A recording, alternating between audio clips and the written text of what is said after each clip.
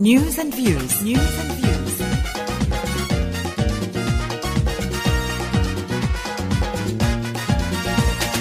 A program rich with facts and figures with great impact, with perspectives bound to interact. To relevant issues, it will react. Rich with facts and figures, perspectives, it surely delivers. Touching on what is new, a program of news and views.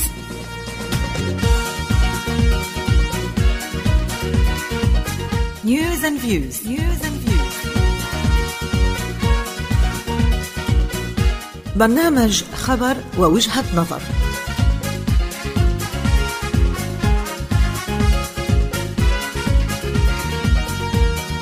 نعطيكم الخبر ومعه رأي أو أكثر. نتطرق إلى قضايا الساعة ونحيطكم علما بما استجد أو طرأ، فشاركونا وأسمعونا رأيكم ولو كان لديكم أكثر من وجهة نظر.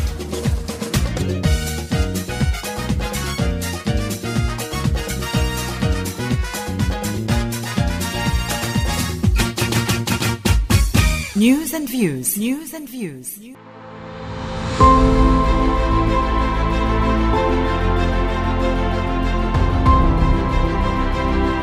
مستمعينا الكرام، منذ فترة قصيرة أعلن رئيس حكومة ولاية نيو ساوث ويلز دومينيك بيروتي ووزير التعددية الثقافية ماك كوري عن الفائزين بجوائز وسائل الإعلام والاتصالات متعددة الثقافات لعام 2022، وذلك تقديراً للمساهمة المهمة التي تقدمها بعض وسائل الإعلام متعددة الثقافات في ولاية نيو ساوث ويلز. ومن بين الفائزين كانت الشابة بشرى الخير التي حازت على جائزة ألين نايت الخاصة بالطلاب. بشرى الخير طالبة في السنة الرابعة في القانون والصحافة في جامعة تكنولوجي في سيدني، ولقد كرست مهمتها الرئيسية في الصحافة لشيء عزيز عليها وهو مجتمعها، حيث أنتجت فيديو حوى فيلما وثائقيا جاء بالعنوان التالي COVID in the West، الكوفيد في الغرب. صورت فيه الحياة في غرب سيدني أثناء الإغلاق في عام 2021. وقد التقط هذا الفيلم الوثائقي الأنشطة اليومية للمجتمع متعدد الثقافات في غرب سيدني، وملقيا الضوء على ردود فعل المجتمع تجاه القيود المفروضة بالمقارنة مع شرق وشمال سيدني. لمعرفة المزيد عن الفائزة في هذه الفئة والفيلم الوثائقي الذي أنتجته، سألتقي بعد قليل بالشابة بشرى الخير، فابقوا معنا.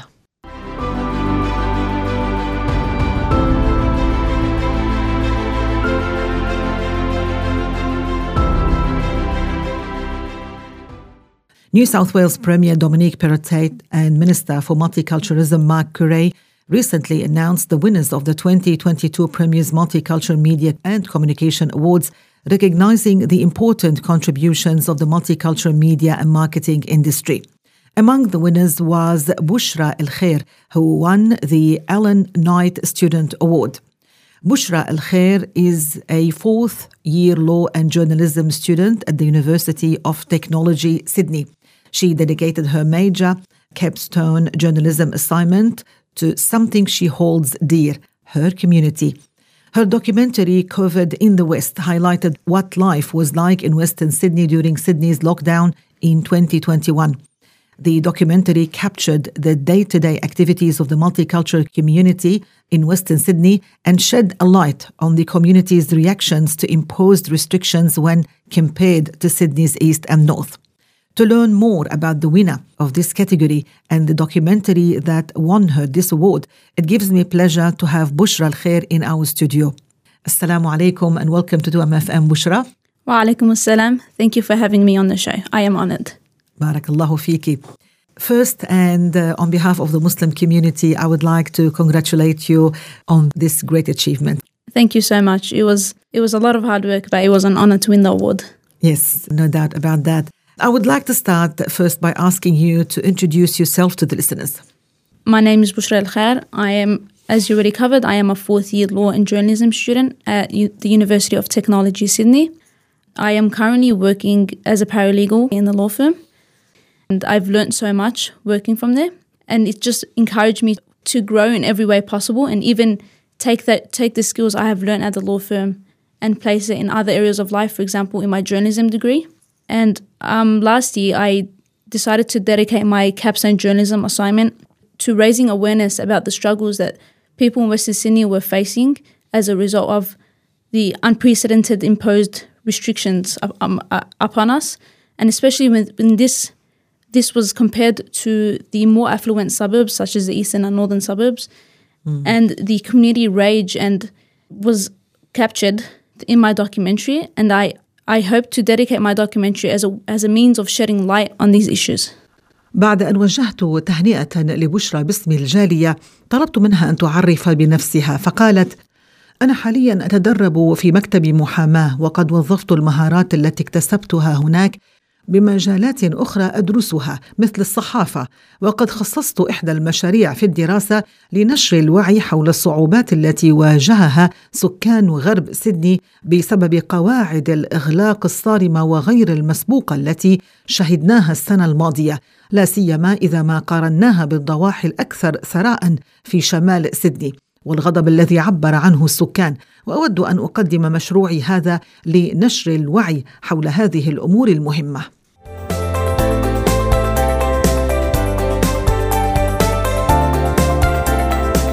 So you felt the need to produce such a documentary in order to shed light on the hard experiences that people of Western Sydney went through during lockdown. Is this the only reason?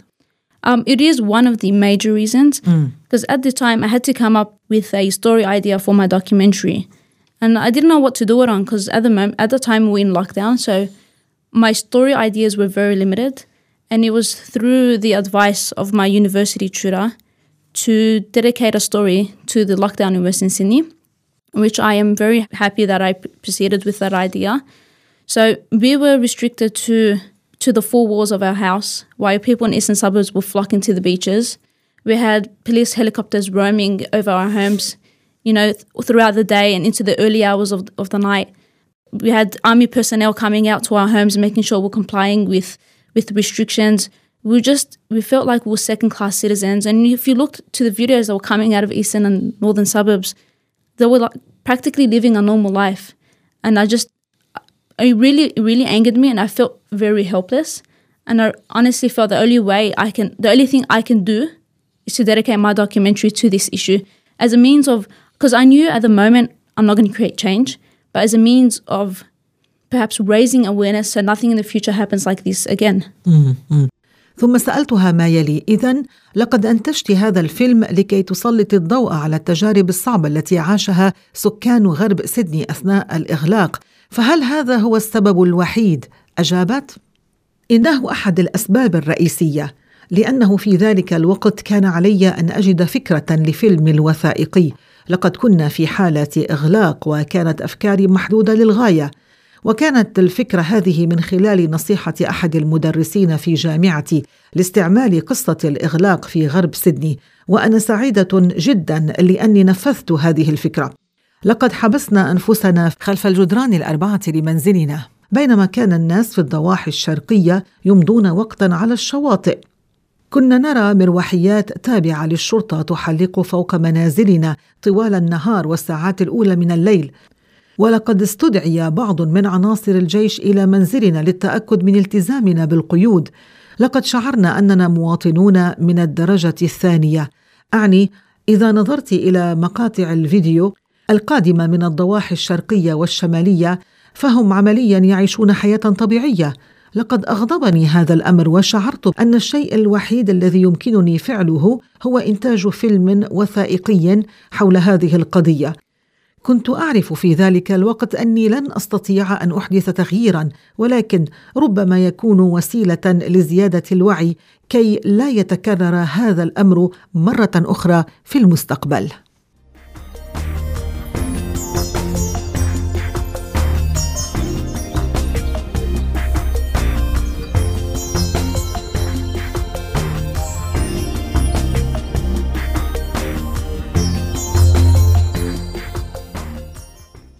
Bushra, what do you believe was the hardest part of the COVID lockdown era?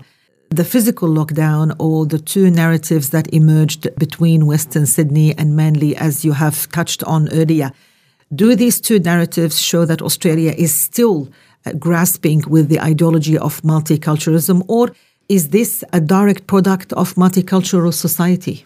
The physical aspects of lockdown itself was really tough, but I think what was more tough were the mental aspects, and that came through the tale of two seniors that arise as a result of the unfair imposition of restrictions across Greater Sydney.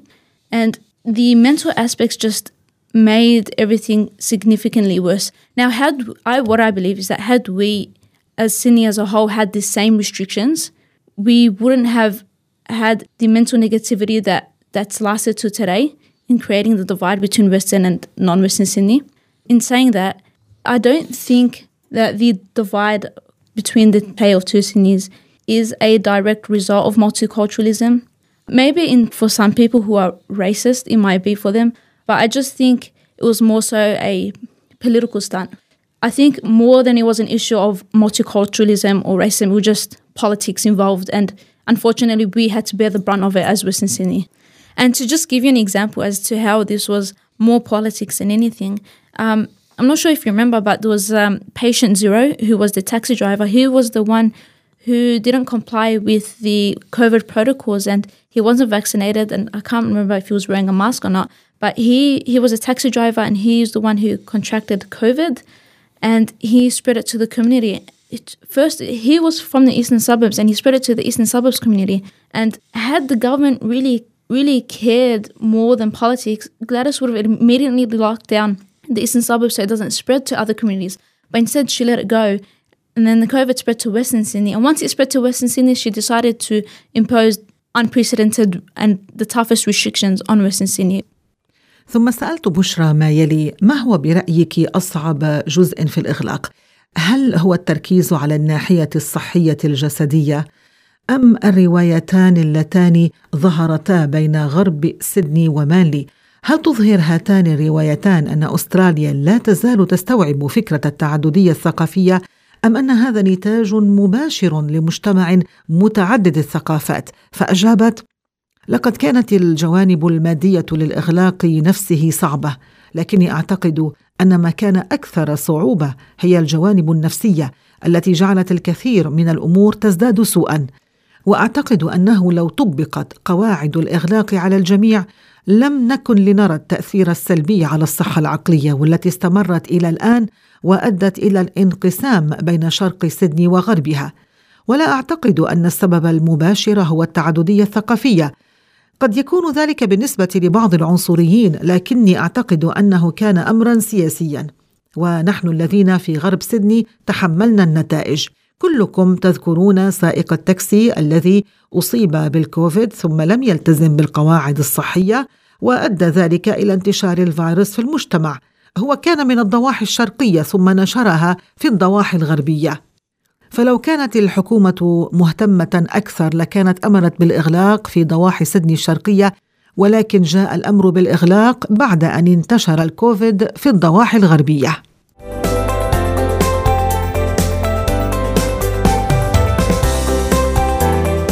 Bushra, you said in your documentary, and I quote, "Lockdown has been really hard on my father." Do you think lockdown experiences were more difficult on the elderly than any other age group, and why?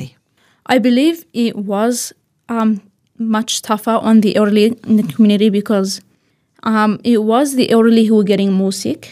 It was the elderly who had to take the extra caution, and it was the elderly who were dying as a result of COVID. And the elderly, who are majority migrants, they know each other all quite well, whether they may be like friends or family. And then when one passed away, we couldn't proceed with the traditional Islamic rituals of, going to the janazah and having a azeh. It was emotionally difficult because they didn't feel like that person had passed because they couldn't go through the traditional forms of mourning. Yeah, so it was just like they didn't see that person for maybe 2 months because of lockdown, and then that's it, they never saw him again, and it doesn't feel like they had actually died. And I think that was the toughest mental aspect. in terms of... Yeah, besides they were not allowed to visit their sick at the hospital. Yeah. So sick relatives, yeah. Yeah, so in my documentary I touch on, there was my neighbour who was also my father's friend for like over 30 years, and he one day caught COVID and they took him to hospital and he went into an induced coma. And in that time before he went to hospital, my father knew he was sick, but he couldn't visit him even though he was our neighbour. Yeah. Because there was the issue of my dad contracting the virus himself and him getting sick too, or spreading it to our family and then us spreading it. So it was just really tough. And then he never got to see him. So I think that was the toughest part on my father. Yes. ثم سألت بشرى ما يلي: لقد قلت أن الإغلاق كان صعبا جدا على والدي. هل تعتقدين أن تجارب الإغلاق كانت أكثر صعوبة على كبار السن من أي فئة عمرية أخرى، ولماذا؟ أجابت: أعتقد أن الأمر كان أكثر صعوبة على كبار السن في المجتمع، لأن كبار السن هم الذين أصبحوا مرضى أكثر، وكان كبار السن هم من اضطروا إلى اتخاذ المزيد من الاحتياطات، وكان كبار السن هم أكثر من توفي نتيجة للإصابة بالفيروس. وإن غالبية كبار السن من المهاجرين يعرفون بعضهم البعض جيدا، فهم إما أصدقاء أو أفراد من عائلة واحدة. وأذكر أنه عندما توفي أحدهم لم نكن نتمكن من إجراء مراسيم الجنازة الإسلامية والذهاب لإتمام الدفن. كان الأمر صعبا عليهم لأنهم لم يستطيعوا أن يفعلوا ذلك. فمثلا هذا شخص قد مات لأنه لم يتمكن أصدقاؤه من حضور جنازته، إضافة إلى أنهم لم يروا ذلك الشخص لمدة شهرين قبل ذلك بسبب الإغلاق. وأعتقد أن هذا كان من أصعب الأمور وأشدها تأثيرا على الجانب العقلي. ثم أضافت: في الفيلم الوثائقي الذي أنتجته تطرقت إلى جاري الذي كان أيضا صديقا لوالدي لأكثر من 30 عاما، وقد أصيب في أحد الأيام بالفيروس وأخذوه إلى المستشفى. وفي ذلك الوقت علم والدي أنه مريض، لكنه لم يستطع زيارته خوفا من أن يصاب والدي بالفيروس ثم ينتقل الفيروس إلى بقية أفراد العائلة. وهكذا توفي ذلك الرجل ولم يتمكن والدي من رؤيته، فكان الأمر صعبا جدا. ولذا أعتقد أن هذا كان من أصعب الأمور التي عانينا منها.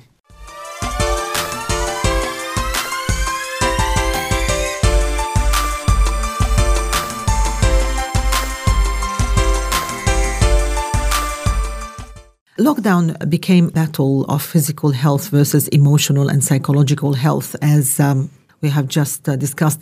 Do you think the government prioritized physical health during lockdown over emotional and psychological health, or did they cater sufficiently for all aspects of health in Cumberland AGA? Why do you think so? I honestly do not believe the government at the time catered for mental or psychological health. They just catered for the physical health, which, if you think about it in hindsight, it is quite understandable, because at the forefront of everything, you want to save people's lives, even if that means compromising their mental health at the moment. But I do think in saying that they could have taken better precaution or more active steps in firstly addressing the issues, especially with migrant communities who are already quite vulnerable compared to non-migrants, as they fled, as most of them would have fled their war-torn countries. And the imposition of like army personnel and the helicopters, and it may have triggered for migrant communities like a kind of like a war zone again. It would have triggered this PTSD, and I don't think the government really cared enough to think about it or to cater for it. And they just like went full throttle. This is what you have to do. You got to comply with it. You're stuck in your home. You can't do anything. And they didn't factor any mental aspects the mental negatives that would result as a result of the harsh imposition of lockdowns in Western Sydney. ثم سألت بشرى ما يلي: لقد أصبح الإغلاق كما وصفه البعض معركة بين الصحة الجسدية مقابل الصحة العاطفية والنفسية. هل تعتقدين أن الحكومة أعطت الأولوية للصحة الجسدية أثناء الإغلاق على الصحة العاطفية والنفسية، أم أنها قدمت الخدمات الكافية لجميع جوانب الصحة؟ فأجابت: أنا بصراحة لا أعتقد أن الحكومة في ذلك الوقت كانت تهتم بالصحة العقلية أو النفسية.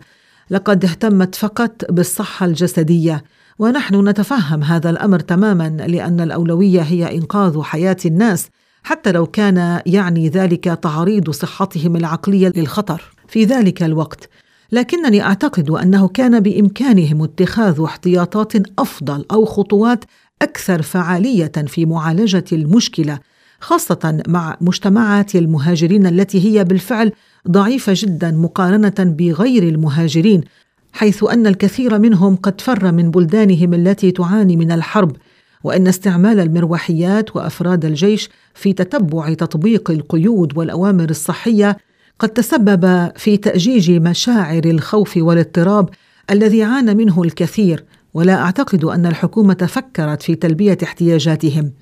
كان التركيز على أمر واحد فقط: إلزم منزلك واتبع التعليمات الصحية، ولم يأخذوا بعين الاعتبار التأثيرات السلبية على الصحة العقلية.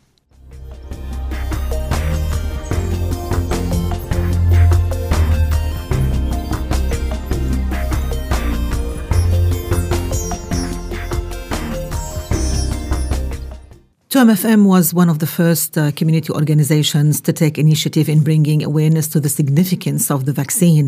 Through the many interviews we conducted with health professionals from state and federal Department of Health, we spoke of the importance of taking the vaccine and trying to overcome the paranoia and fear caused by popular social narratives.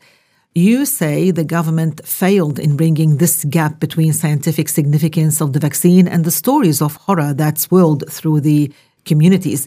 Do you think the government needed to focus more on herd immunity? And how do you think this could have been handled any better? I just believe the way the government handled the selling of the vaccine was completely wrong, especially with migrant communities. They weren't addressing it properly. They weren't encouraging the safety, and especially in not only that, but also in communicating in non-English. So, for example, there's thousands of languages spoken in Western Sydney who many speak English as a second language. So they should have tried to motivate the vaccine or push the vaccine in other languages and in a way that was softer and more understanding and that was catered for citizens from migrant communities. And to think that this was a first for all of us in our livelihoods, and people were scared, which is completely understandable, and the government needed to take a slightly better approach in pushing the vaccine. So, for example, it was then the responsibility of community groups in advertising the vaccine and promoting the vaccine, whereas it should have been the responsibility of the government in doing so. So, for example, TOM-FM did a great job in raising awareness, and there was also Dr. Jamal Rifi. He went out and he opened the first drive-through vaccination clinic in Belmore at the Bulldogs home sports ground. ثم ذكرت لبشرى ما يلي: لقد كانت إذاعة الجالية الإسلامية واحدة من أولى المؤسسات المجتمعية التي أخذت زمام المبادرة في نشر الوعي بأهمية اللقاح من خلال المقابلات التي أجريناها مع المسؤولين الصحيين من دائرة الصحة الفيدرالية ودائرة الصحة التابعة لولاية نيو ساوث ويلز. وقد تحدثنا عن أهمية أخذ اللقاح، وخاصة للتغلب على الخوف الناجم من الروايات الاجتماعية المتعددة. أنت تقولين أن الحكومة فشلت في سد هذه الفجوة بين الأهمية العلمية للقاح وقصص الرعب التي انتشرت في المجتمعات. هل تعتقدين أن الحكومة بحاجة إلى التركيز أكثر على مناعة الناس؟ وكيف تعتقدين أنه كان بإمكانها التعامل مع هذا بشكل أفضل؟ فأجابت: لقد اعتقدت للتو أن الطريقة التي تعاملت بها الحكومة مع دفع اللقاح كانت فيها أخطاء، خاصة مع مجتمعات المهاجرين، حيث إنهم لم يتعاملوا معهم بشكل صحيح. لم يكن هناك تواصل بلغات غير اللغة الإنجليزية على سبيل المثال. هناك عدد كبير من اللغات التي يتم التحدث بها في غرب سيدني، إضافة إلى أن الكثير يتحدثون اللغة الإنجليزية كلغة ثانية. لذلك كان ينبغي عليهم محاولة تشجيع الناس على أخذ اللقاح بلغات أخرى وبطريقة أكثر ليونة وأكثر وضوحا. ولا ننسى أن هذه هي أول مرة يواجه الناس مثل هذا الأمر. لقد كان الناس خائفين، لذا كانت الحكومة بحاجة إلى اتباع نهج أفضل قليلا في دفع عملية اللقاح. لقد قامت توام اف ام بعمل رائع في زيادة الوعي حول اللقاحات، وكذلك فعل الدكتور ريفي الذي افتتح عيادة التطعيم في بلمور.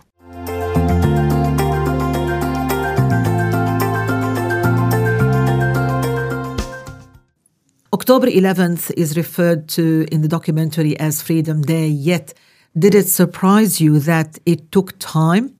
It was a slow process to return traffic and retail back to normal. What do you think this was so?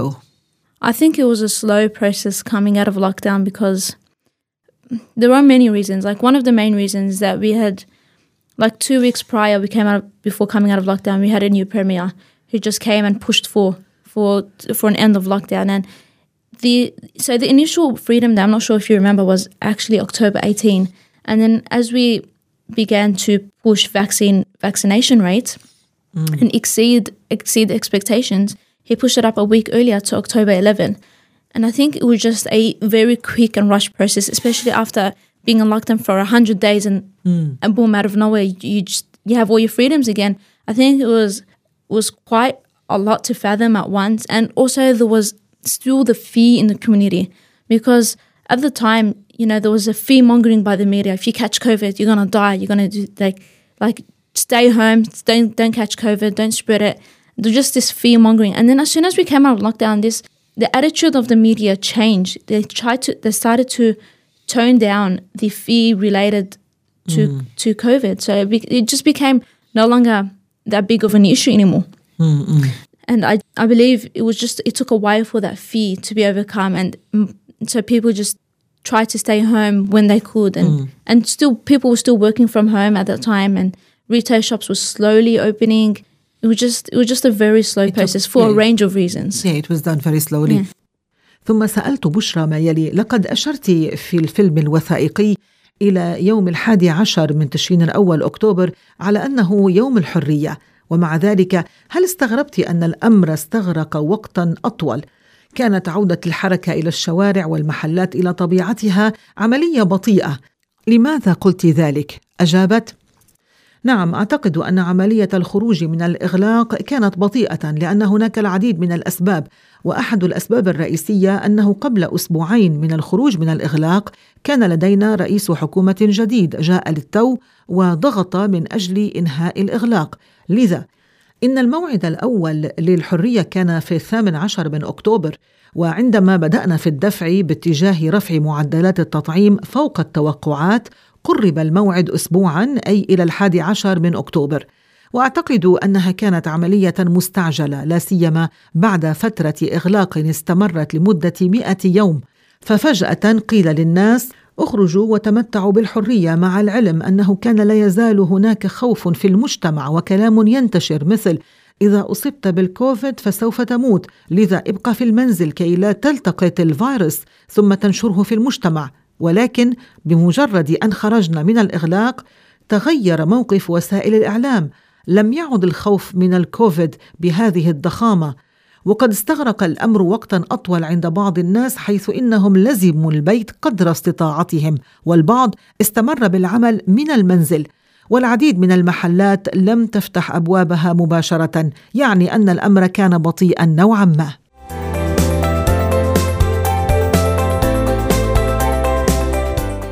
So what can you say about the resilience of Western Sydney compared to other LGAs across Sydney? I would have to say Western Sydney is perhaps the most resilient across the board, perhaps even across Australia as a whole. You know, most of the members of our community have fled their war-torn countries, so they are already quite resilient and have gone through enough trauma. And for them to go through this and go through the death of loved ones and experience all this as a whole, I actually commend especially the elderly, but Western Sydney as a whole, because I think they went through a lot, and just fleeing your home in general, fleeing your home country, leaving your family behind within itself it's tough. And then for them to again go through this, being locked up for over 100 days, I do think they are the most resilient. Yeah. ثم سألت بشرى ما يلي: ماذا تقولين عن مرونة سكان ضواحي سيدني الغربية بالمقارنة مع سكان الضواحي الأخرى؟ أجابت: أود أن أقول إن ضواحي غرب سيدني ربما تكون الأكثر مرونة من جميع الضواحي الأخرى، وربما حتى في جميع أنحاء أستراليا، فالكثير من أفراد مجتمعنا قد هاجروا من بلاد عانت من الحروب، لذا فإن لديهم قدرة على مقاومة مثل هذه الظروف الصعبة وقادرون على تجاوزها بشكل عام، بما في ذلك وفاة الأحبة. لذا فإني أشيد بهم وخاصة بالمسنين، فبالرغم من معاناتهم إلا أنهم أثبتوا أنهم مرنون.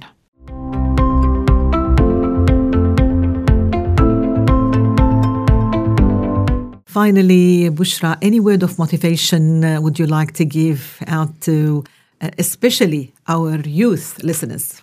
I think if you're passionate about something, just go ahead and do it. Don't think twice.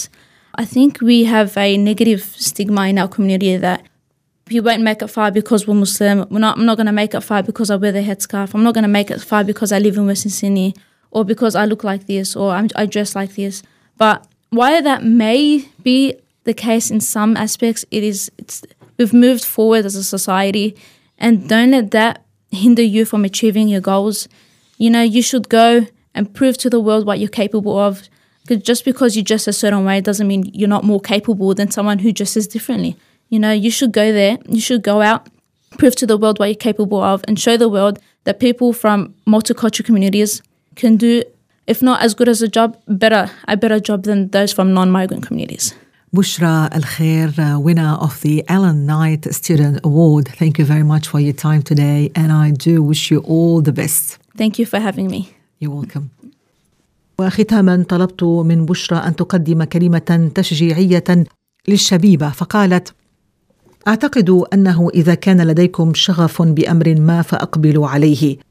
هناك وصمة سلبية في مجتمعنا أننا لن ننجح في تحقيق ما نصبو إليه. مثلا قد يقول البعض: لن أستطيع أن أفعل هذا الأمر لأنني مسلمة، أو لأنني أرتدي غطاء الرأس، أو لأنني أعيش في غرب سيدني. ولكن ربما قد يكون هذا هو الحال في بعض الأحيان، لكني أقول لكم: لا تدعوا هذه الأفكار تمنعكم من تحقيق أهدافكم. أقدموا ودعوا الجميع يروا قدراتكم، فليس لمجرد أنكم ترتدون ملابس مختلفة يعني أنكم أقل قدرة أو كفاءة من غيركم. اذهبوا ودعوا الجميع يرون ما الذي يمكنكم فعله. أظهروا للجميع أن الأشخاص من المجتمعات المتعددة الثقافات يمكنهم القيام بنفس العمل، بل وقد يتفوقون على غيرهم.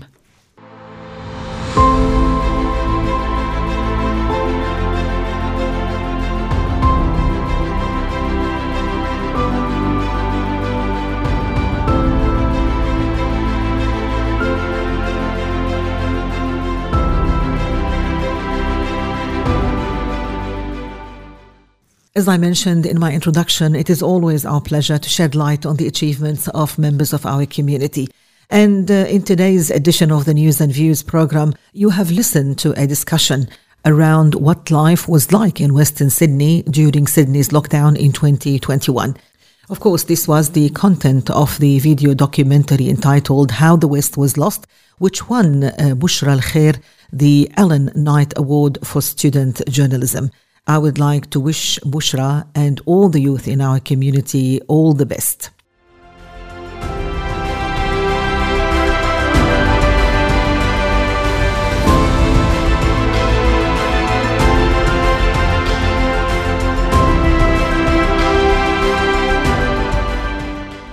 مستمعينا الكرام، وكما ذكرت في مقدمتي، يسعدني دائما أن ألقي الضوء على إنجازات أفراد مجتمعنا وخاصة الشبيبة. أطلعتكم في حلقة اليوم على الفيلم الوثائقي المرئي بعنوان كيف ضاع الغرب، الذي فازت عنه بشرى الخير بجائزة ألان نايت للصحافة الطلابية. أتمنى لبشرى ولكل الشبيبة في مجتمعنا مزيد من التقدم والنجاح، وأن يوفقهم الله تعالى لخدمة مجتمعنا.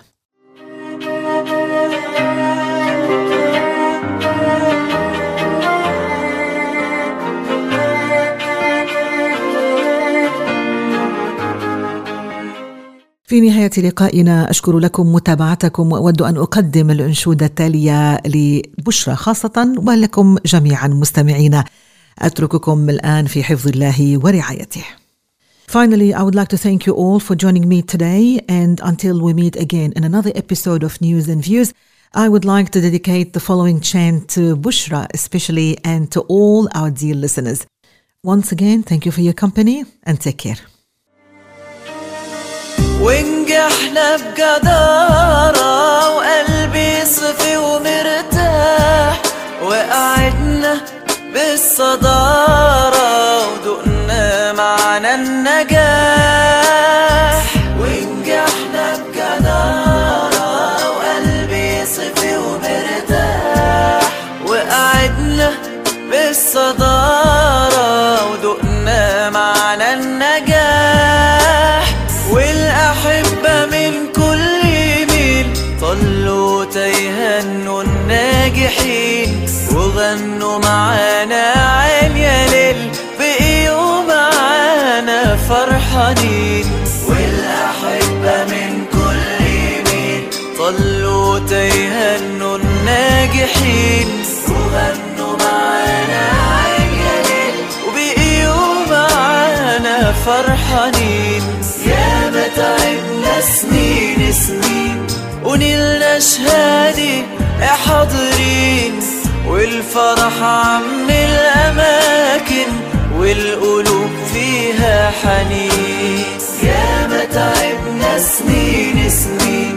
ونلنا شهادة حاضرين والفرح عم الأماكن والقلوب فيها حنين يا حبايب بكل جانب يا حبايب بكل جانب امتى الفرحة وتلبسوا الطرحة